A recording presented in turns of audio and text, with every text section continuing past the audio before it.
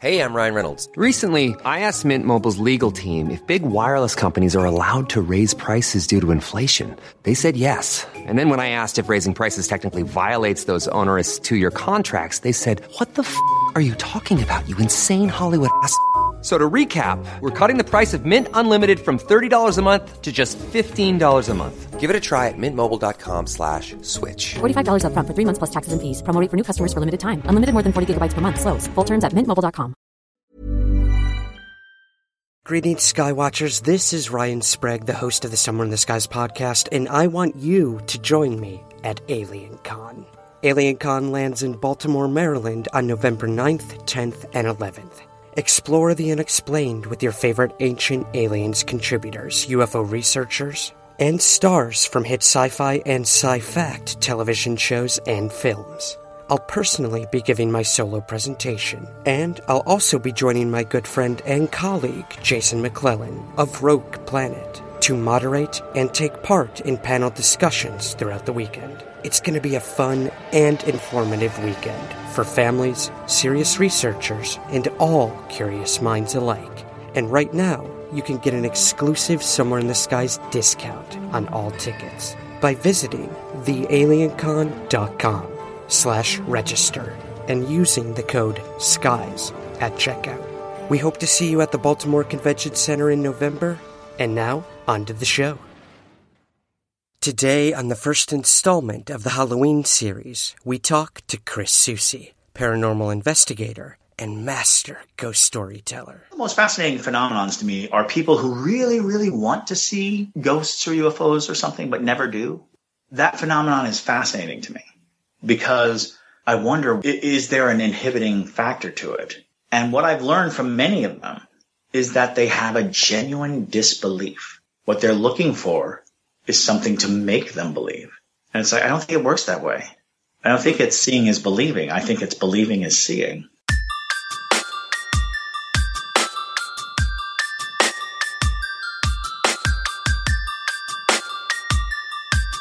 This is Somewhere in the Skies with Ryan Sprague.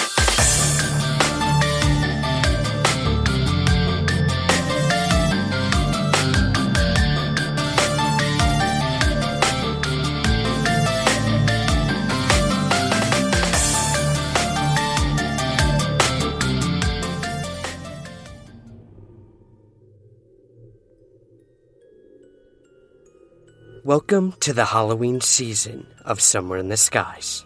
I'm your host, Ryan Sprague, and for the rest of the month of October, we're going to be taking a little break from searching somewhere in the skies, and we're going to be looking at the mysteries that haunt us somewhere on the ground.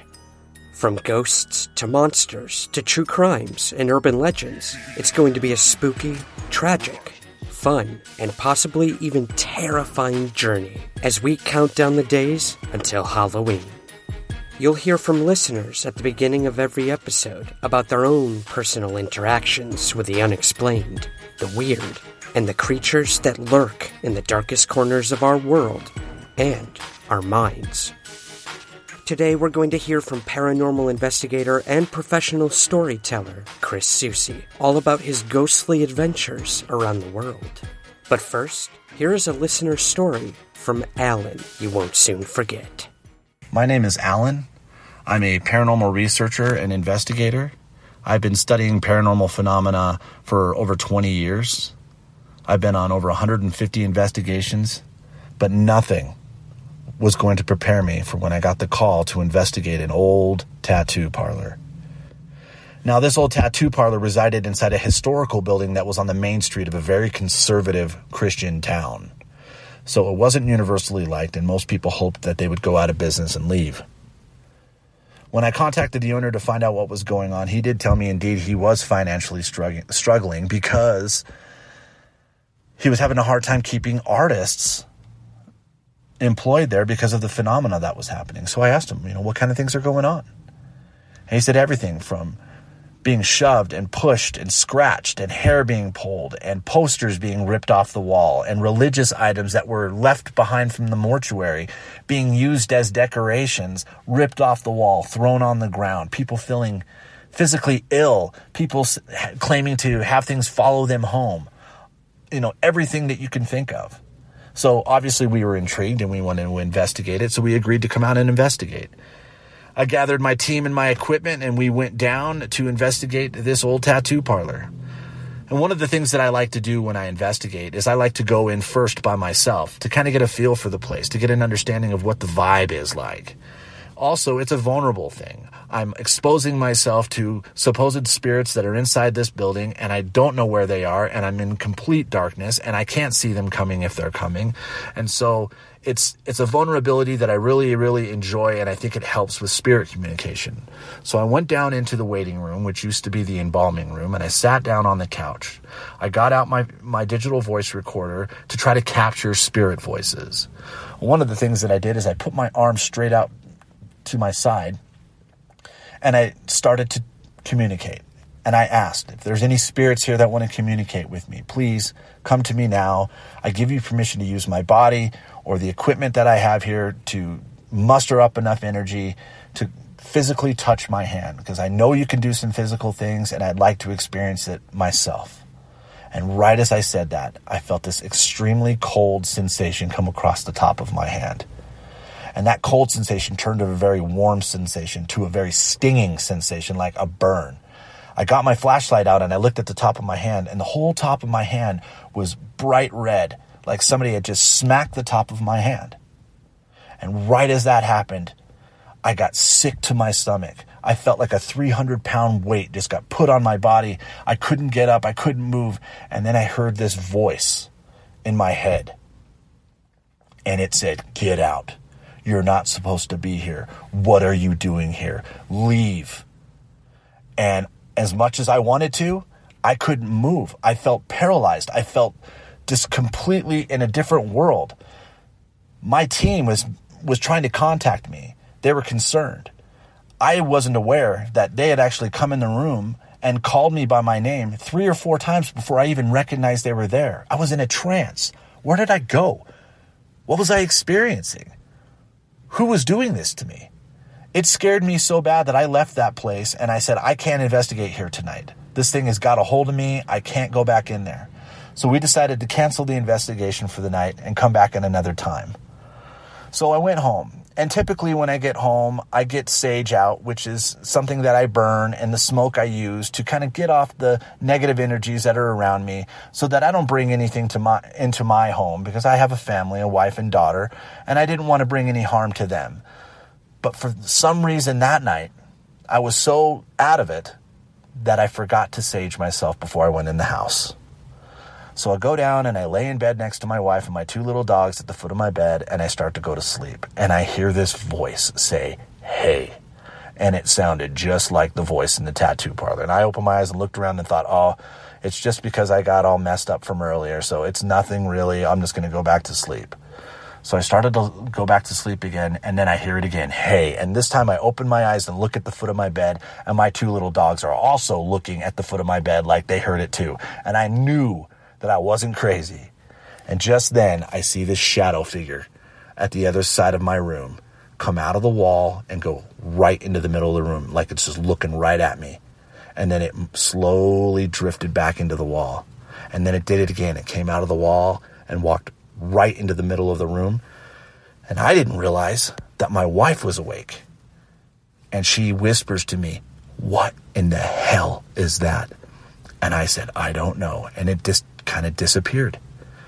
So the very next day, everything was fine. A couple days after that, everything was fine. And then one night, my daughter comes into my room, middle of the night, and she says, "Dad, there's a shadow figure in my room watching me." And obviously, I think she's a little kid, so she's probably just her imagination. In the back of my mind, it makes me wonder, of course. So I went into her room to find out what was going on and just kind of hear what she had to say. And as I was leaving her room after I put her in bed and made her feel comfortable, I was coming back to my room. There's that shadow figure. I see it dart down my hallway, and I knew that my daughter had seen it. What was it? Why did this thing follow me home? What did it do? Why is it still here? I couldn't grasp it. I'm a paranormal investigator. I'm supposed to be the one with the answers. I'm supposed to be the one that knows what to do. But I've never had anything attach itself to me. I had never had anything come to me and stay with me in my home. I didn't know what to do. And then I realized that we're really vulnerable in this field, and we're all just trying to figure this out. So I contacted a local psychic in my area who I've worked with in the past, and she came out and she informed me. She said, you got yourself involved in something that you shouldn't have, and you didn't protect yourself. And then I immediately clicked. Oh yeah, I didn't sage myself when I came home. And so because of that fact, this spirit had attached itself to me and was using my energy to manifest and do things in my own home. And so she went and she got her sage, and we saged my entire house, and we saged my daughter's room, and we saged everywhere and saged everybody that was in the house. And after a couple of days, the activity slowly dissipated until it was gone. So I'm sitting here thinking to myself, what was it that I was dealing with? What was it that I experienced? Who was it that was in my mind? And the only thing I can think of is the spirits that were in this mortuary. Maybe it was the mortician that used to live there. Maybe it was one of the spirits of one of the people that had died. Maybe I was showing disrespect. I don't know. I can't explain what it was, other than to say that the veil between our world and the next is a lot thinner than you think. Well, for anyone who's met me, you know I've got some ink, so I know where I'm going for my next tattoo. As long as it's a living, breathing human being putting that needle on my skin. Thank you so much to Alan for sharing this story. And I know he has many more to tell, so stay tuned for that in the near future. And now, let's get to this week's ghastly guest. During a brief expedition through the South, I had the immense pleasure of landing in one of the most beautiful cities in America, Savannah, Georgia. Separated from South Carolina by the Savannah River, this coastal city is known for its pristine manicured parks, horse-drawn carriages, and antebellum architecture. Its historic district is filled with cobblestone squares and parks, shaded by oak trees covered with Spanish moss. At the center of this picturesque district is the landmark Gothic Revival Cathedral of St. John the Baptist. But below the beautiful surface of downtown Savannah lay a history wrought with controversy, tragedy, and a death toll beyond imagination. I gathered the courage to stay at the 1790 hotel, known to be haunted. And while I didn't experience anything paranormal or ghostly during my stay there, I did have the rare opportunity to have an exclusive ghost tour by the city's leading guide and storyteller, Chris Soucy. Chris brought me through the winding streets full of history, but they were also full of stories so brutal and so tragic that you could feel the spirits all around you beckoning to be heard.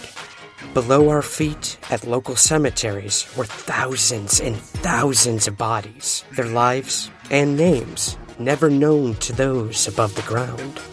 But as we made our way around the graveyards, the local businesses, theaters, and the homes in Savannah, their stories began to take shape through the genuine and sympathetic words of a master storyteller. Today, I'm joined by Shannon LeGros of Into the Fray Radio and Midnight in the Desert as my co-host. We hear about some of Chris Soucy's most memorable moments in investigating the paranormal, the history of ghosts and the supernatural throughout Savannah, and we hear the terrifying stories of the dark forces that got Chris involved, that followed him throughout his life, and how he and we all can approach these mysteries that lay somewhere on and below the ground. I hope you enjoy. Thanks for joining us today, Chris. Thank you. So, Chris, what is your, origin story, as it were, on how you got interested in investigating ghost cases? The story, as I tell it, is actually begins when I was 6 years old. When I was 6 years old, I haphazardly went into a old abandoned house in Amberg, Germany. And the house itself just spoke of being haunted. You look at certain houses and you see them and you think, oh, that place has definitely got to be haunted. And this was just one of them, an old gray, boarded up house. And it was actually at the prompting of one of my friends who was significantly older than me. And we were all military brats. And so we kind of lived in this gypsy lifestyle and, going out and investigating and poking around. That's just second nature to us. And there was this house just off of the military base that had every indication that it was an adventure waiting to happen. And as it turned out, it was a completely scarring and damaging adventure. It was this terrible and frightening building that kind of scarred me in a way.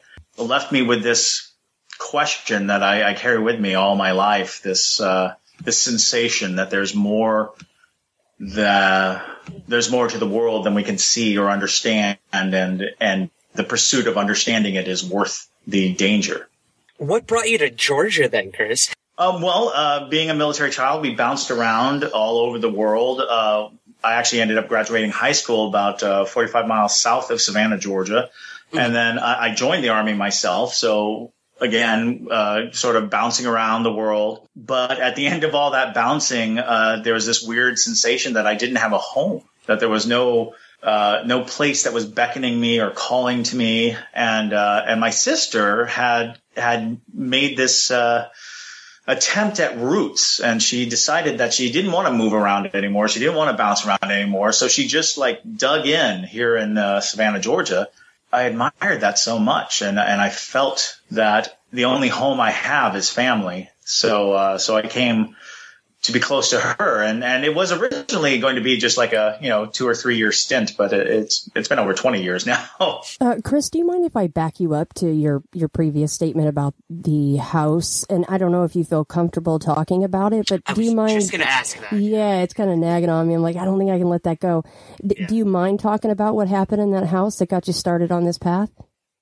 Oh no, not at all. It was me and my friend David, and we basically went into the basement of this house, and inside the house, it was kind of this pitch black wreckage, and it was in the middle of the day that we started this adventure.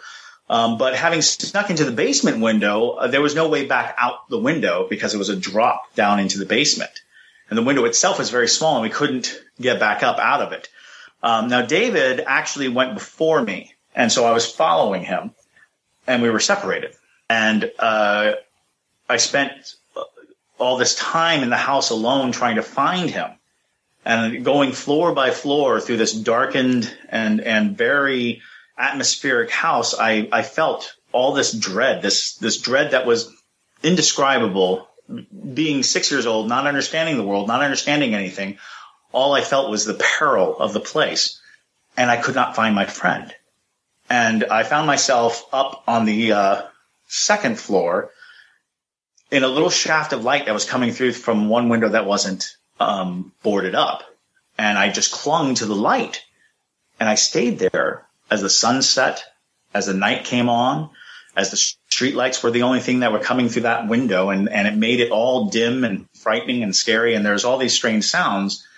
And I always say I was there for 8 hours, but all I know is I was there into the night. Mm-hmm. And in the silence of the night, I began to hear these sounds. It started with chains rattling, which even as a 6-year-old, I was like, well, that's a little cliche. But it was chains rattling. And it was heavy footsteps, just these booming footsteps. And it felt like they were coming right at me, but it was on the ceiling.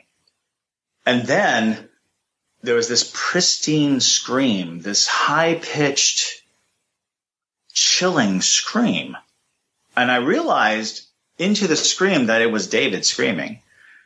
And then he comes pounding through the wall, or what appeared to be the wall. He just came running out in front of me screaming. And of course, when one person screams, everyone screams, so I'm screaming. And we rush out of the house. Now, he goes barreling down the stairs. And he was 9 years old. He's bigger than me. He goes barreling down the stairs, and he hits a nailed shut door with such force that he knocks it off its hinges. And he keeps going. So I'm running past him. I get out of the house. I'm, full of all the panic. But once I'm out of the house, I'm fine. I feel okay.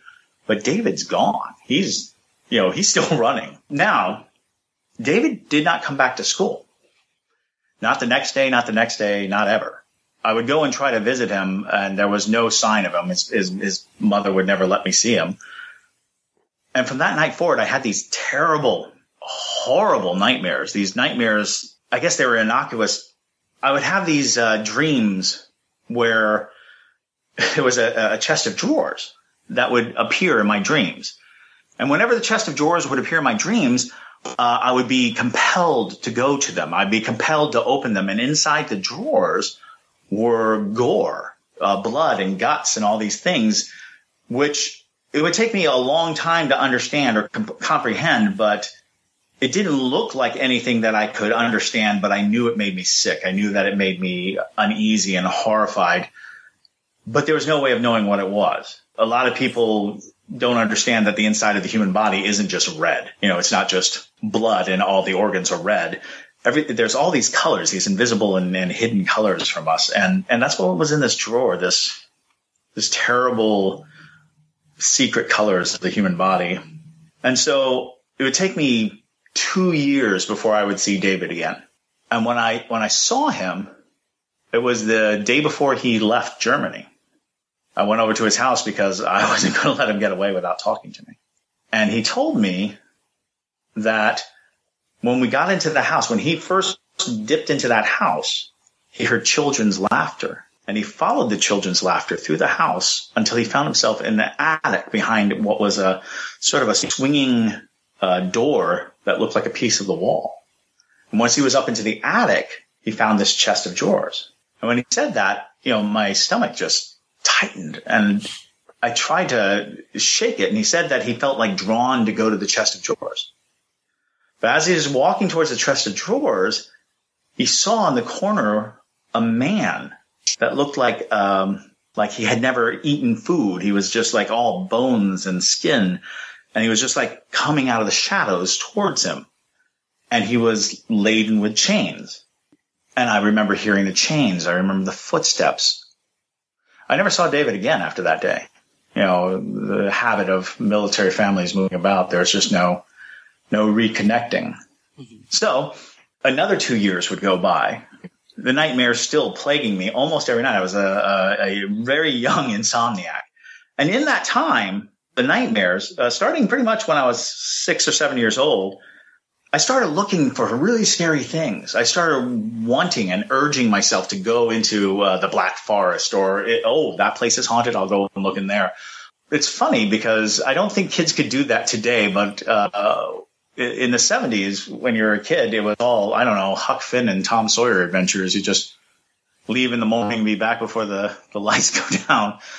So I poked around anywhere that there was a haunting. And it took me years to understand that what I was trying to do was I was trying to find something that scared me more than that house. I was trying to cure myself of my nightmares by giving me new nightmares, finding monsters to fight my monsters. And would you go back to that house now if you had the chance? 3 years ago, just 3 years ago, we went back to Amber for the first time.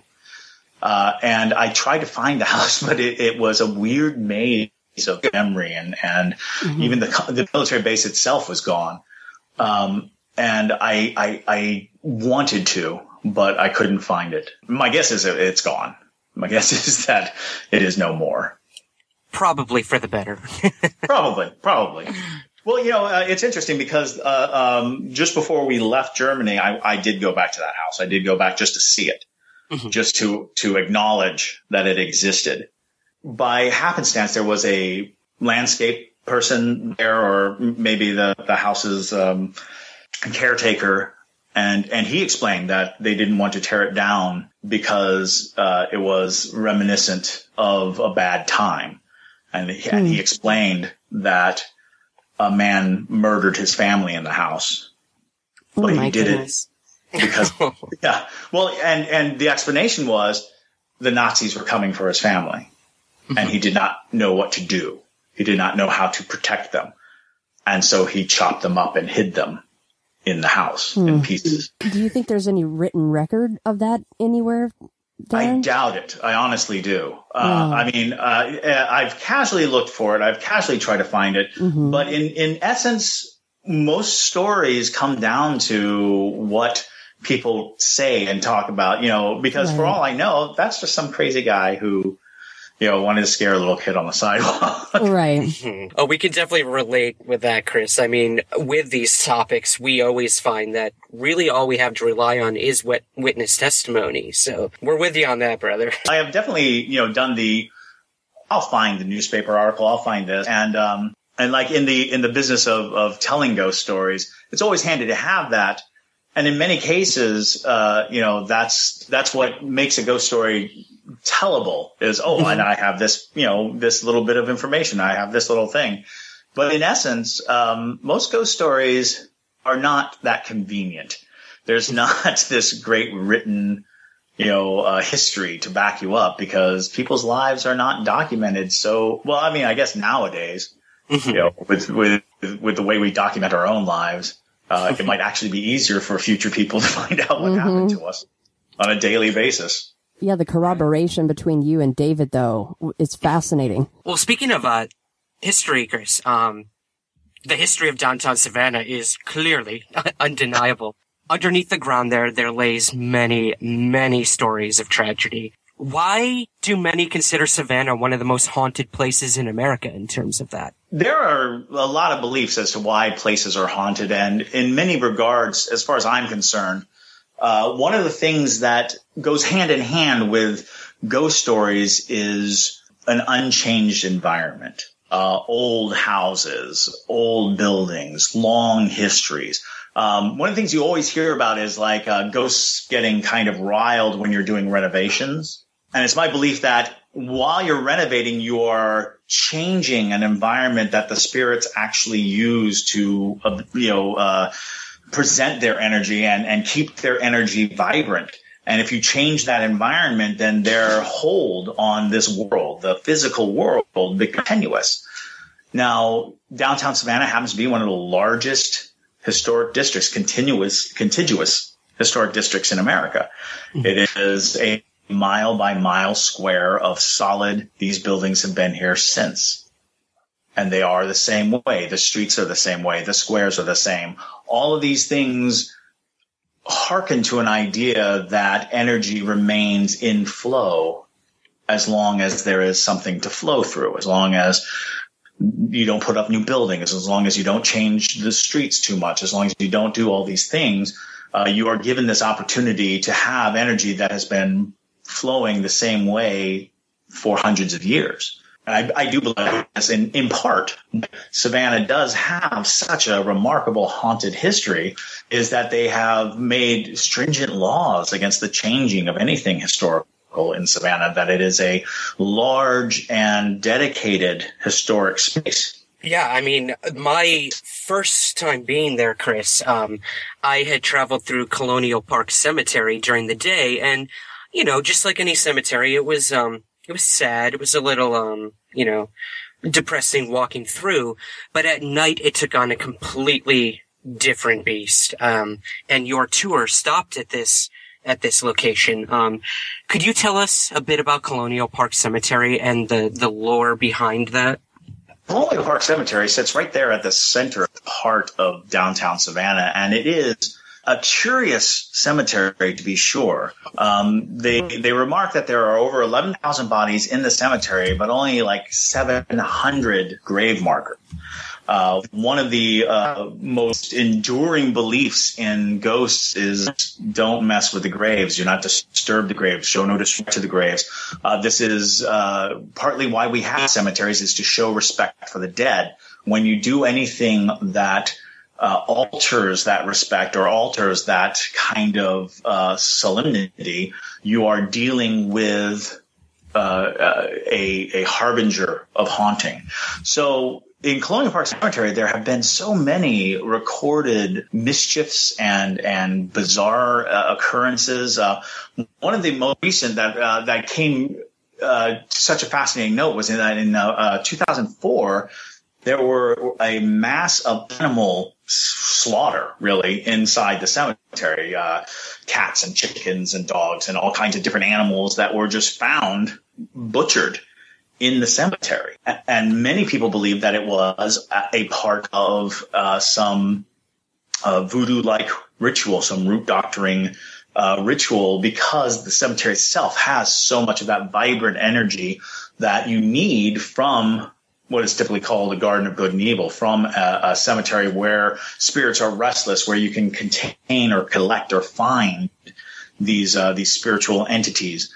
And so Colonial Park Cemetery, which is a public park, is actually locked from 8 p.m. to 8 a.m., trying to bar a lot of people from going in and vandalizing. It has a long history of vandalism. It has a long history of people being just supremely disrespectful to it.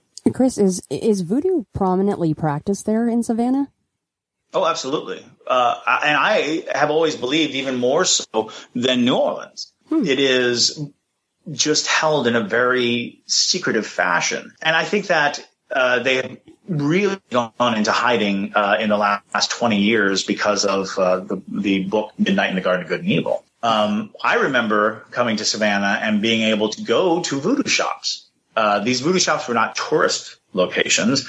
They were shops for the faithful. There were shops for the people who practice this faith. And it is a faith and a religion. And therefore, it was interesting to see that there was an openness about voodoo practice here in Savannah, but it was not touted. It was not celebrated. It was not sold. So when people started coming on the stories of Minerva, the voodoo witch, and all these stories that were coming around, they kind of closed shop because they didn't want this tourist dollar. They didn't want people to just come rooting through their stores and taking their faith and turning it into, kitsch. So a lot of the voodoo practitioners of Savannah kind of packed up and went just across the bridge into South Carolina, and there's a settlement in South Carolina, but a lot of those practitioners have to come into Savannah to do their work. Piggybacking off of the whole witch aspect, Chris, you mentioned on our tour about another location known as the Witch's Graveyard, which is just south of Savannah. Could you tell us a little about that? The Witch's Graveyard was probably what I would consider to be my first legitimate investigation. The Witch's Graveyard is in Allenhurst, Georgia, and it's about 45 miles south of Savannah. And I was in high school in Hinesville, Georgia.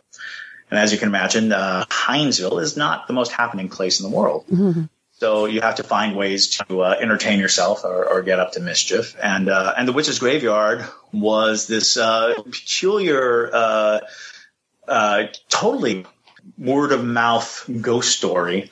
And it was introduced to me. I was having a party at my house, and my sister, who was in college at the time, comes bursting into the house, and she's white as a sheet. She's, panicked. Because she's just had this very peculiar experience, and she, exclaims that she had just been to the Witch's Graveyard. And so we were like, whoa, that's so much better than a Hinesville party. What are you talking about? So the story, as she told me, was there's this graveyard down a maze of dirt roads in Allenhurst, Georgia, where these three women were actually tried, hanged, and then their bodies burned in the late 1800s, which is far past any time that, witch trials or anything like that on. Their bodies were then put into boxes, buried into the ground, and then they wrapped a cage around them. The cage actually comes out of the ground and is sealed outside of the ground. The tombstones are facing away from the bodies to show that they died not in good standing. And so there's all this interesting things. But these three cages, side by side, out of one cage, a tree grew, and it broke open the cage. In the second cage, a thorn bush broke through the cage. And in the third, nothing grew. It was just sand. And so she says, if you go there at midnight on a full moon, you go to the thorn bush, and you're supposed. Life is full of what-ifs. Some awesome, like what if AI could fold your laundry? And some, well, less awesome, like what if you have unexpected medical costs? United Healthcare can help get you covered with Health Protector Guard fixed indemnity insurance plans. They supplement your primary plan to help you manage out-of-pocket costs. No deductibles, no enrollment periods, and especially no more what-ifs. Visit uh1.com to find the Health Protector Guard plan for you. Hey, I'm Ryan Reynolds. Recently, I asked Mint Mobile's legal team if big wireless companies are allowed to raise prices due to inflation. They said yes. And then when I asked if raising prices technically violates those onerous two-year contracts, they said, "What the f*** are you talking about, you insane Hollywood ass?" So to recap, we're cutting the price of Mint Unlimited from $30 a month to just $15 a month. Give it a try at mintmobile.com/switch. $45 up front for 3 months plus taxes and fees. Promo rate for new customers for limited time. Unlimited more than 40 gigabytes per month. Slows full terms at mintmobile.com. Many of us have those stubborn pounds that seem impossible to lose, no matter how good we eat or how hard we work out. My solution is PlushCare. PlushCare is a leading telehealth provider with doctors who are there for you day and night to partner with you in your weight loss journey. They can prescribe FDA-approved weight loss medications like Wegovy and Zepbound for those who qualify. Plus, they accept most insurance plans. To get started, visit plushcare.com/weightloss. That's plushcare.com/weightloss. To hear or see the witches around the graveyard, around the graves. And so we were like, oh my God, we gotta go. Come on, let's go. And so we had 12 people with us, and we all went driving in a caravan out to the witches' graveyard. And it was in the dead of night, in the middle of the night. And I'll never forget it because it was the first time I ever heard the wind howl. I'd heard the phrase, and the wind howled, but when we got out of the car, it sounded like a train in the distance was coming at us. The sound was just resonating through the woods, and we were like, are we close to train tracks? And I don't know. And that's when we realized, no, it's the wind. The wind is literally whistling through the trees. And it came with such force that it broke through the tree line, and we could see leaves scattering and feel the wind flow past us. And it was so eerie and so cinematic in a way. And this was before we even set foot in that cemetery. Now, we were armed with, flashlights and baseball bats, and we had no real concept of what we were in for. It had old iron gates that made that horrible screeching sound in the middle of the night, and we're walking in, and I get I'm 10 feet in, and my friend Daphne is screaming. She is screaming bloody murder.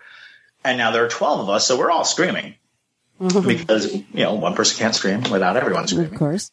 So we rushed to her. We're shining lights on her, and she has sunk into the ground. Her leg had gone completely into the ground, all the way to the hip in a cemetery. And, it was horrifying. It was, that's super nightmare scenario. So we pull her out, and we shine our lights, and there are these holes, these very suspicious holes all over, some of them leading directly into or out of graves. And it's like, okay, this is already one of the worst things I've seen. So we start our trek through, but of course Daphne's not going any further, and several people will not go anywhere further. So as we move along to the cemetery, I remember people just seeing things and feeling things until finally there were only 3 of us at the actual witches' graves. We're actually standing there outside the witches' graves, and we're looking at the graves, and it's just like they said. A tree broke out of one, a thorn bush broke out of another, and then just plain sand in the third. Now, when we shined our lights on all of the tombstones that were in the same line or the same row as the empty grave, all the tombstones had fallen over. And it was this incredibly atmospheric, incredibly frightening sensation of being in that cemetery, this stillness down the canopy of, oaks with Spanish moss. It felt like we were in a cave spelunking. And as we stood there in front of these graves, we heard the violent whispering of a woman right in front of us, right where the thorn bush was. And so I turned to my sister, and I was like, run! To which she just started screaming bloody murder. And so we all screamed and we all ran. But what was fascinating about it was everybody had different experiences in the cemetery. When we sat and we talked, because we were up all night until the sun came up, everybody told a different sensation, a different feeling that they had, things that they saw, things that they heard. So the cemetery became kind of this hotspot for us, this place that we would return to time and time again, just to test our wits and see how well we could keep it together. And it's where I learned, more than anything, that you don't need to rely on equipment. You don't need to rely on this concept that there's some kind of scientific chasing of ghosts. To me, that is kind of folly in a way. These are all questions of faith, and you can't quantify it, nor can you capture it. You have to go with what you feel and what you sense and trust it. Otherwise, you're not dealing with faith. You can cut anything to pieces, everything to pieces, in fact. A lot of times I watch your ghost hunting shows where they spend all their time debunking things, and it's like, but you're kind of missing the point, kind of missing that somebody is terrorized and terrified. And you can say, well, it's just this wire that's causing this magnetic thing, and that's what's happening. But that's not addressing the terror. That's not addressing their perception. That's addressing a condition or a symptom. It's a chicken and the egg situation. You have to allow for the idea that we are very highly attuned instruments, human body. We have so many things that perceive and connect, and things that we don't even understand, things that we don't even know about. You go into a room and you're like, there's something wrong here. That's something worth, paying attention to. Chris, the belief behind the cages over the graves is fascinating to me. The myth of the story, the belief behind it. The belief was obviously that as long as the cage itself was intact, whole, that the witch's bad spirit or her ghost could not come out, but the puncturing of the cage, even partially with the bushes and the tree, then they could escape. Was that the thinking behind that? That's basically the conceit. The idea is that by closing the cage, the spirits could not wreak havoc. And over the course of 100 years or so, the cages were broken open. And have they been fixed now? Well, unfortunately, our adventures became the adventures of many, many people past us and behind us. And what's fascinating to me, and I'll never understand this, when you come across something like this, a story like this, almost immediately people choose vandalism, deep exploitation. People choose, in the years that followed, people stole the tombstones. People, clipped away pieces of the tree, of the thorn bush. It became such a havoc because it is in truth, a lovely small little cemetery in a rural setting that was suddenly, ground zero for bored teenagers everywhere. Mm-hmm. And, a lot of the stories that I tell, I regret telling. Other times I have told a story where later I have found out that people have broken in or done damage or, become obsessive over it. And it's that obsessive quality sometimes helps prove that the place has some merit, because somebody getting that obsessed over it is fascinating.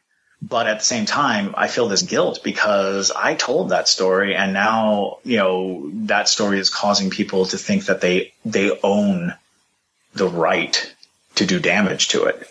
Really good point. Yeah. I mean, it's cyclical in a way. Like, we want these stories out there, but in turn, at what cost? Exactly. Especially with amateur investigators or people who think they're ghost hunters and aren't responsible and start fires or this or that. So exactly. Yeah. We have a house in Savannah where people break in all the time and they do seances, and it's been on fire like 10 times since I've been here. Because people go in there with their candles and they sit around and they try to get things and they freak out and they run and they leave their candles there or they knock their candles over. And it's like, you don't have the right to damage a place. There's no reason to assume that because your curiosity is so great that it warrants the destruction or even the trespass of a place. And I'm guilty of it. I admit it. In my youth, I trespassed a lot. I was arrested a few times for being in the wrong place because I felt compelled. I felt this, compulsion to seek out these things, but not necessarily so that I can televise or broadcast them. It's really for my own peace, I guess. Touching back, Chris, on that sort of innate feeling of something either being wrong or not right, and not quantifying it in terms of science. Have you ever had on a tour or investigation something so intense or dangerous that you had to stop, shut it down, we're done? Has anything like that ever happened to you? Oh, yes. Actually, many times. I am what you would call a runner. I feel that there is a point at which the activity can be too much. Not even for like physical harm. It's just what your mind can handle, what you want to deal with. Like, what comes to my mind most is I was giving a ghost tour. And we went into the Moon River Brewing Company right there on Bay Street in Savannah, Georgia. It's pretty well known. It's been on Ghost Adventurers and Ghost Hunters. And so there's a lot of press about how haunted a place it is. And it is. It's a remarkably haunted place. Mm-hmm. And I remember that I was telling my stories, had my tour group of about 20, 30 people. And there's one guy who almost immediately sat down in the corner, and he just seemed like he was off. And his wife, I remember literally stopping and saying, "Is he okay?" And his wife saying, "Oh, well, we had some seafood. Maybe that's not sitting well with him." And I was like, okay. So in the middle of telling a story, this man shouts, "Belay the mass." That's what he said, "Belay the mass." And his wife ran behind me. And I was like, "What's wrong?" And she said, "That is not my husband's voice." Whoa. And then he retched as if he were vomiting. And we even heard what sounded like something hitting the floor, but there was nothing there. And so we had to pick him up, shoulder him out, carry him out of the building. And when we got outside, we kind of walked around the corner, and he started to get his wits about him. And he was literally like, "What happened? I don't remember. How do we get out here?" And I was pretty much like, "Okay, ladies and gentlemen, that's the end of the tour." Oh my gosh. Home. Yeah. And he had no recollection of anything. He remembers going into Moon River, but he doesn't remember anything of the activities, the stories, or certainly saying "Belay the mass." Wow. Yeah, Makes me want to stop drinking. Yeah. All right, maybe not quite that much right now. I'm just kidding. No. Chris, you've already shared an incredible story from Germany. That one's going to be on my mind for a couple of weeks. Do you have any other interesting or creepy stories from the road or from another country that you can share?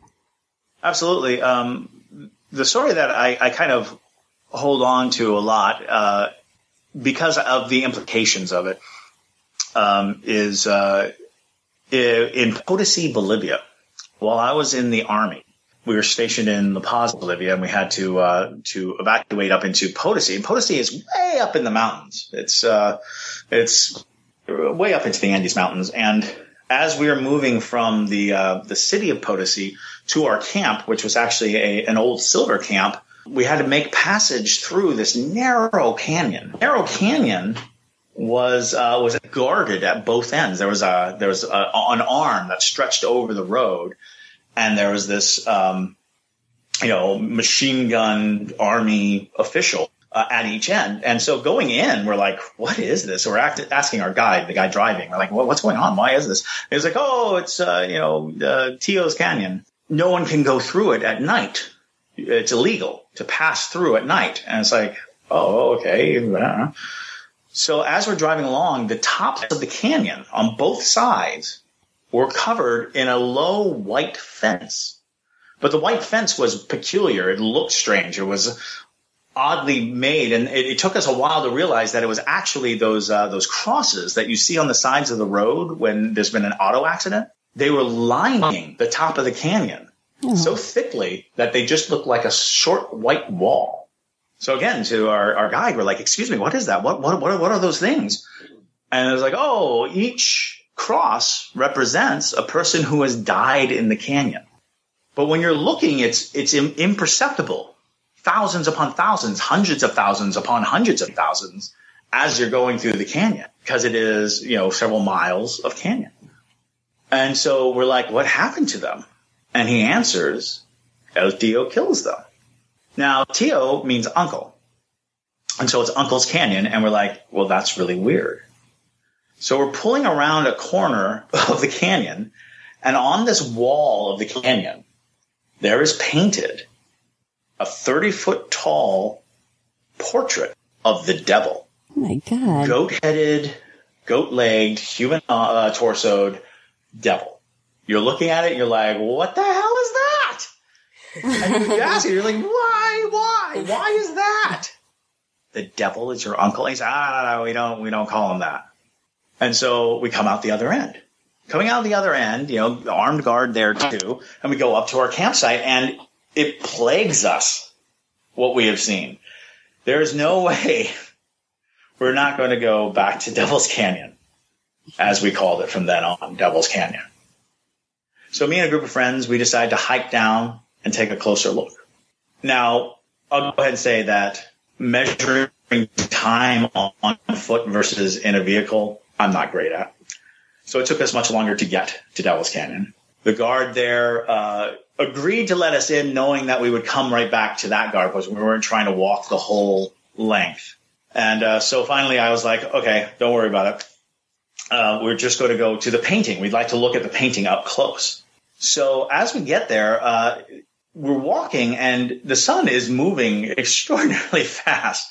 And we're realizing we are hedging our bets getting into this canyon. We need to get out. So the sun is setting, casting the shadow in the canyon. So inside the canyon, it's already kind of dark. So we start running back. Now, we're running back at such a pace, but still, time was going so fast. The sun had set. The stars were showing. The night was full on, and we're running. And we're running back towards the guard post. We see the guard post, and we're trying to get to the guard post. And the guard comes out with his weapon up. And we're screaming, Americans, no, wait, it's us, it's us, it's us. And he begins to fire. But it's obvious he's not shooting at us. He's shooting beyond us. Because as we get there, he's still shooting. We're at the guard post and he's shooting. And we're shouting at him, what are you shooting at? What are you shooting at? And he shrugs and says, El Tío. So we turn and look, and just past the halo of the light from the guard tower, just past into the darkness, there is a mass moving in the shadows. And it is massive. It's huge. And we can't make it out. It looks like a ox or something. But you get the sensation that even in the dimness of the darkness, even in the full cover of night, that whatever it is, it's red. So we take the hike back up to our camp, and the whole time we're like, what do you think it was? One of my friends is animate. He's like, I know what it is. You know what it is. That was the devil. And I've never really been able to shake it.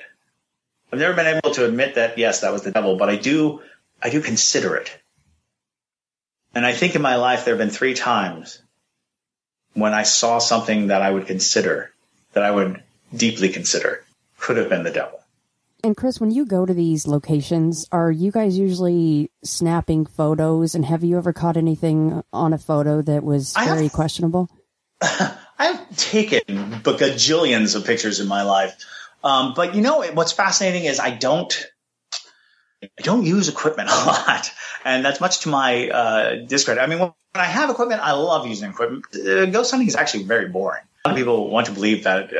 These are a handful of stories out of thousands and thousands of investigations, which were just me standing in the dark going, did you hear that? So if you have equipment makes the time go by quicker. But in essence, I always rely on the experience. I find the experience more rewarding when you are present, aren't hunting, when you're not actually hunting. When what you're doing is you're presenting yourself to the idea, to the notion, and to the place.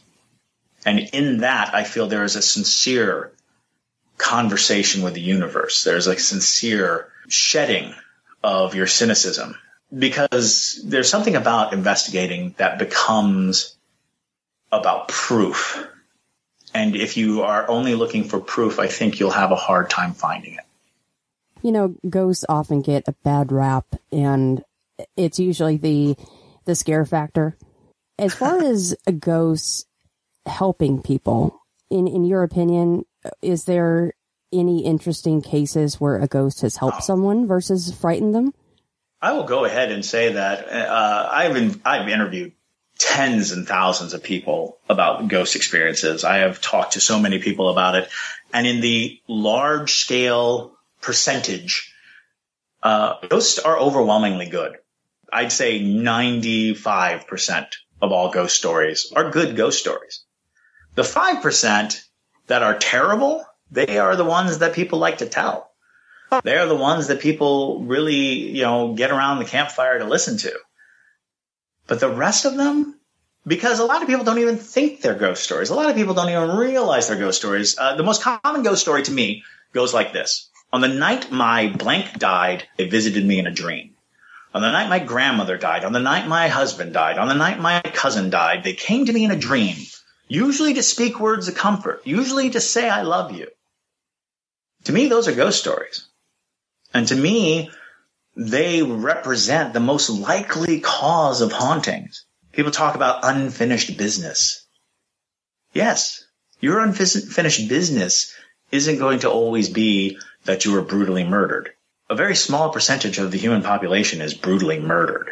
So who are you going to try to contact? Who are you going to go after? What are you going to do? You're going to travel the lines that meant most to you. You're going to go through love and find those people and try to connect one last time. So you always hear these stories. Oh, my grandmother, she's always, with me. I sense this.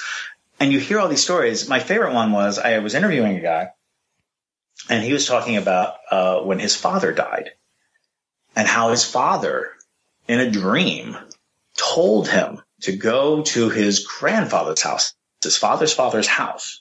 On the back porch, there are wooden steps. The middle step, pry it open.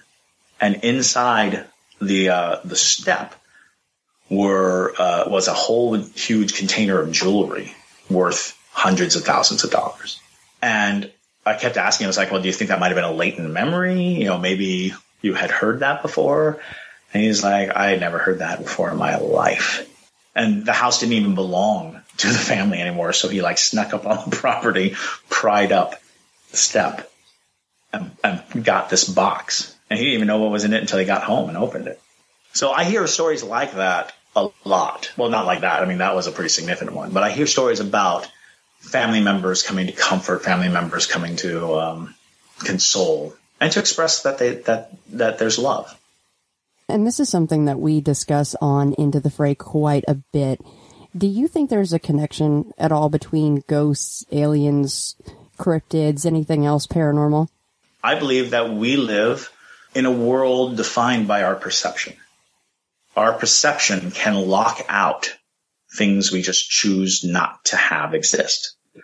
And I think that society as a whole has grown through this method of closing doors to the incredible, closing doors to things that are transmitting on a different wavelength, a different reality, a different sense of what can be.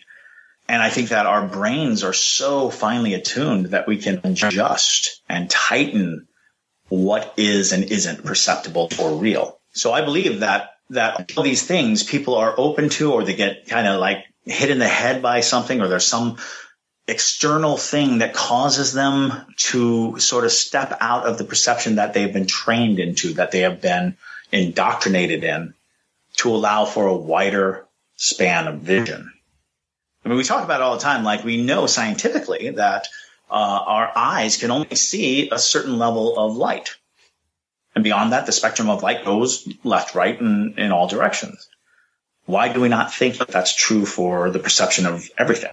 So in a lot of ways, I think that we have these, starting in the Middle Ages and the Renaissance, and as people began to bolster themselves against evil spirits and things that confuse them or frighten them, they start to shut it out, and they made it the societal norm that these things do not exist, trained that these things do not exist. I would have to agree with you, Chris. I feel like we're sort of conditioned to think so logically, when in reality, our reality itself is illogical. And like you said, the perception is a filtering mechanism in a way. So I think once we open up to that and each individual has an experience, that's our disclosure, whether it's aliens, cryptids, ghosts, that's our personal disclosure, sort of influencing the collective consciousness, as it were. So I would have to agree wholeheartedly with that. I always compare it to a radio.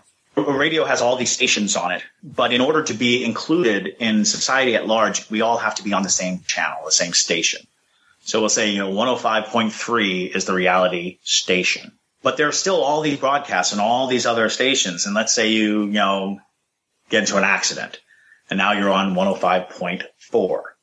There you have perception of something else, something further, something greater. You still have enough of perception of the reality, but you have this other thing. But if you went all the way up to like 107.9, you would be crazy. You wouldn't be able to relate to reality. You would be so far from the reality that everyone else accepts as the norm that you would be incomprehensible. So I do think that we are dealing with a constructed reality. I do believe that the human mind is more powerful than we give it credit for. Do you think a lot of it is our imagining or projecting things from our own mind? Absolutely. I believe that it's not even in reference. It's like radar. You put something out, boom, it goes out. And when it hits something, it gives it shape. But a lot of people don't use that radar. A lot of people don't put it out. A lot of people aren't trying. Like, one of the most fascinating phenomenons to me are people who really, really want to see ghosts or UFOs or something, but never do. That phenomenon is fascinating to me because I wonder, is there an inhibiting factor to it? And what I've learned from many of them is that they have a genuine disbelief. What they're looking for is something to make them believe. And it's like, I don't think it works that way. I don't think it's seeing is believing. I think it's believing is seeing. Chris, what are your thoughts on poltergeist activity tied to maybe a young woman going through puberty? I've heard that attributed many a times. I have many stories that seem to corroborate that story. I think that it makes perfect sense because the specific purpose of puberty is the awakening of the human body to be ready to create new life, becoming a doorway for a new soul. And whether you want to be scientific about it, it literally is becoming a part of a line, a lineage, a whole of humanity. And it makes sense that at the time, and, far more for women than men. Men do not have to bear the life. They do not have to carry the life. They do not have to nourish and, have this thing. So it is this idea of an amazing threshold that the heightened sensibilities that come from it, not just the hormones, not just the body change, the fact that you're becoming a vessel for life must have a profound effect on your spiritual sensitivity, on your environmental sensitivity. I've heard so many stories that seem to suggest that is the truth, that during that period, the heightenedness of it, the hysteria of it that people saw, once upon a time, that they turned into witchcraft, is because you become open to a possibility that is frankly miraculous, which is beyond compare. You can't come up with a more miraculous event than having a child grow inside you, a human being. So my guess is preparing the body for that is also a spiritual journey. It's also a preternatural thing. It's a supernatural thing. I hate that science thinks that they can explain something and then rob it of its miracle because they know how it happens. They think it makes it commonplace somehow. No, it's no less magic just because you can explain it. And that is the fallacy of science to me. The fallacy of science is the suggestion that things are not wonder, that they are not awe, that they're not magic. You just look behind the curtain. Wonderful point, Chris. In terms of those who want to look behind that curtain, or that veil, as it were, where do you suggest they go? Where do people turn to investigate hauntings or ghost, quote unquote, hunting? What is the responsible way to go about this, and where do you think they should turn? The easiest way to do it is, and God bless the internet, because when I started, there was no such thing, and it was really just finding creepy places and breaking in. But what you do is you find locations, and there are plenty of public locations that you could probably find. There are plenty of places, that are just a little out in the woods and stuff. But you find a place that interests you, that intrigues you, that's near you, and you find the people responsible for the caretaking of it, and you ask permission. And a lot of times they're very open. They like having stories. They like these things. Sometimes they don't, you have to give it to them. But a lot of times people are very quick to say, oh, sure, you can come in and take a look around. I mean, we've had amazing success with going to museums. I went to the St. Augustine Lighthouse, and they let us in overnight. And we're nobody. We're not, it's not like we're insured or bonded. We're just, people who are like really interested in getting stories together. And so, I do suggest, you can join local, usually, there's within driving distance of everyone, a paranormal investigating group. Or you can strike out on your own and contact people who are in charge of locations that have haunted histories. And read as much as you can on the subject. Due diligence as much as I can. I do go to the archives. I do try to read up on buildings. Just try not to get discouraged, because it's very, very difficult. Ghost hunting shows make it look really easy to find the history of a place. And like, well, as you can see, in 1906, this person was, brutally murdered here. It's not as easy as it looks. Chris, where can people find out more about you and what you do? I'm around. You can find me on the interwebs. Just look up Chris Soucy or Christopher Soucy. I don't actually have a website per se. I did run a show out of the Savannah Theater, which was a late night ghost storytelling session. Because one of my things that I really love is the idea that storytelling can be kept alive. And I think in ghost stories, you have this wonderful venue for people to pay attention and be enraptured by just words, just a storyteller and an audience. And those things to me are really super valuable. So, I do a lot of storytelling around the region. So if you look me up, you should find me. I'm not invisible. Well, you're a wonderful storyteller, Chris. Thank you so much for joining Ryan and I today. Thank you very much for having me. That's it for this week's first installment of Somewhere on the Spooky Ground. If you're ever in the city of Savannah, Georgia, be sure to look up Chris Soucy for a ghost tour you'll never forget. If you have a ghost story to tell, I'd love to hear from you. You can contact me through the website, somewhereintheskies.com. Please take a few moments to subscribe, rate, and review the show on Apple Podcasts and iTunes. I know not everyone listens from these platforms, but they are the largest in the world. And the more subscribers and ratings, the more visibility we gain. If you'd like to support the show and help us grow in quality and quantity, please consider becoming a Patreon subscriber today. Various levels with different rewards are now available. To learn more and to contribute, visit patreon.com/somewhereskies. Also, please check out our brand new design over at the official Somewhere in the Skies store. It's titled Abduction, and it's designed by the incredibly talented Eduardo Lobo. Represent the show in style right now and check out all the merch available at teepublic.com and search for Somewhere in the Skies store.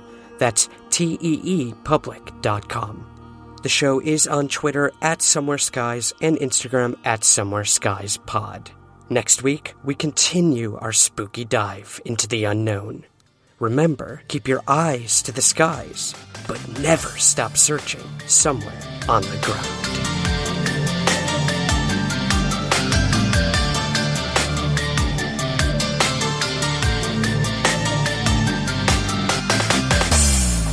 Somewhere in the Skies is produced by Third Kind Productions in association with the Entertainment One Podcast Network. To learn more, visit entertainmentonepodcast.com. Hi, this is Paige from Giggly Squad, and I want to talk to you about Splash Refresher and my water intake. Okay, so you guys obviously know that I'm a hydrated girly, but sometimes when you drink that much water, it starts to just taste bland, and you're just like, I need something to spice it up. That's why I love Splash Refresher. It has 0 sugar, 0 calories, and it's a splash of sweetness. And they come in 5 different flavors. They're so good. Wild berry, acai grape, pineapple mango, lemon, and mandarin orange. My favorite is the wild berry because I just love a berry. So if you're like me and you're drinking water all day, then try Splash Refresher. It's going to absolutely change your water game, and it's good for you. Acast powers the world's best podcasts. Here's a show that we recommend. The Real Housewives is a guilty pleasure for most, but if you're looking to not feel guilty about that pleasure, tune in to Everything Iconic with me, Danny Pellegrino, where I break down all the messy moments and behind-the-scenes antics of Bravo's popular franchise. And on Everything Iconic, I also interview celebrity guests like Kelly Ripa, Keke Palmer, Drew Barrymore, Cameron Diaz, and more about their guilty pleasures, their past work, and so much more. So if you're pop culture obsessed and find yourself watching way too much reality TV like me, tune in to Everything Iconic with Danny Pellegrino, wherever you listen to podcasts. Acast helps creators launch, grow, and monetize their podcasts everywhere. Acast.com.